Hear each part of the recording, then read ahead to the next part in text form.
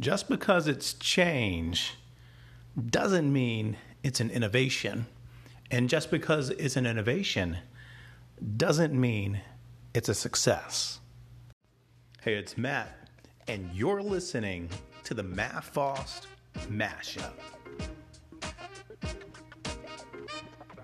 Hello and welcome to today's episode of the Matt Fost Mashup. I'm so thankful and deeply humbled that you've chosen to spend this time with me here today as we talk about innovation, change, and success. Let's jump right into it.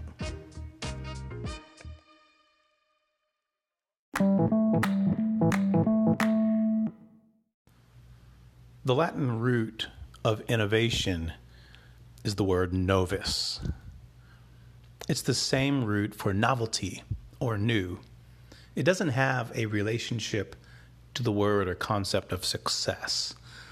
That's because most innovations and new ideas fail.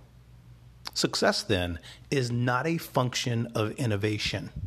Its roots are altogether different.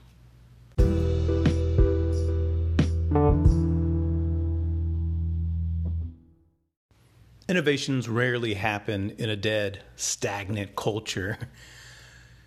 A yes culture is often the seedbed for good innovation. So while it's good to be able to say no to good ideas and leave room for great ideas, it's better to say yes.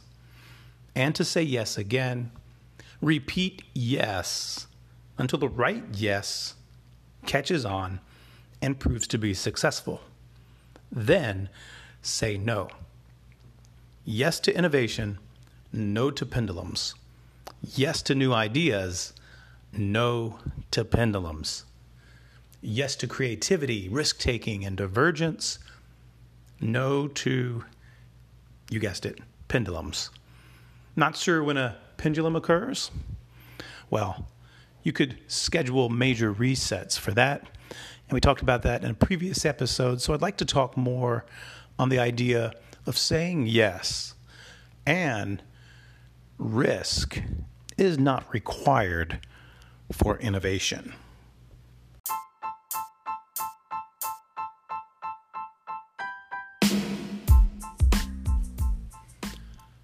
Leaning out, risk not required. How can you be a risk taker? How do you summon the courage to take risks? What if you fail?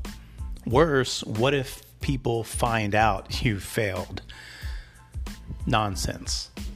What others view as risks actually may not be so. When your roots are in best practice, but you lean out beyond and into the unknown and constantly seek feedback on that leaning out, it really isn't a risk. It's innovation. So the keys here to minimizing risk during innovation is to understand best practice and to constantly seek feedback. That could be A/B testing, peer feedback, surveying, leading with questions. It's more than mitigating the risk. It's about eradicating the risk.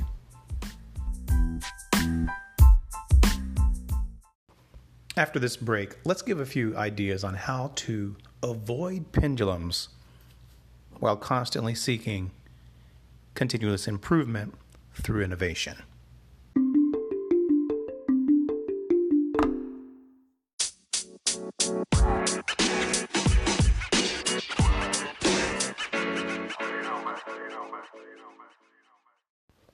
Your vision and anchor. I've recently taken up sailing. Funny thing, sailing is a lot like race cars. It's another old hobby. It's similar in that brakes are more important for speed than engines. For sailing, the anchor is also the most important component of the boat. The anchor will keep the boat hooked to the seabed while you're fast asleep. Without confidence in your anchor, there's no restful slumber. Some anchors aren't strong enough for the boat size, the currents, and the wind. Without the right anchor, you could drift and crash in the dark of the night. Your school has an anchor too, or at least it should.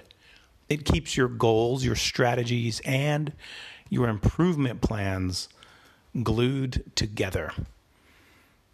Your school's anchor is your vision, how you see into the future for the organization.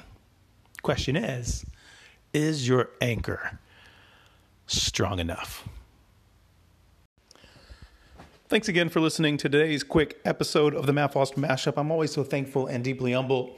The ratings, the reviews, the feedback is always so generous and beneficial to me and to keeping the podcast on the air. I do want to end with a quick announcement. This is a new project that I'm working on, Principals Seminar. It's designed for first-year principals. Maybe you as a listener or someone on your team will benefit from Principals Seminar. Replace the worries, the noise, and self-doubt of a first-year principal with the experience and prowess of a seasoned school leader. At Principals Seminar, we are delivering 3 years of experience in 3 weeks' time. To learn more, visit principalsseminar.com. Now let's go out there and make an impact.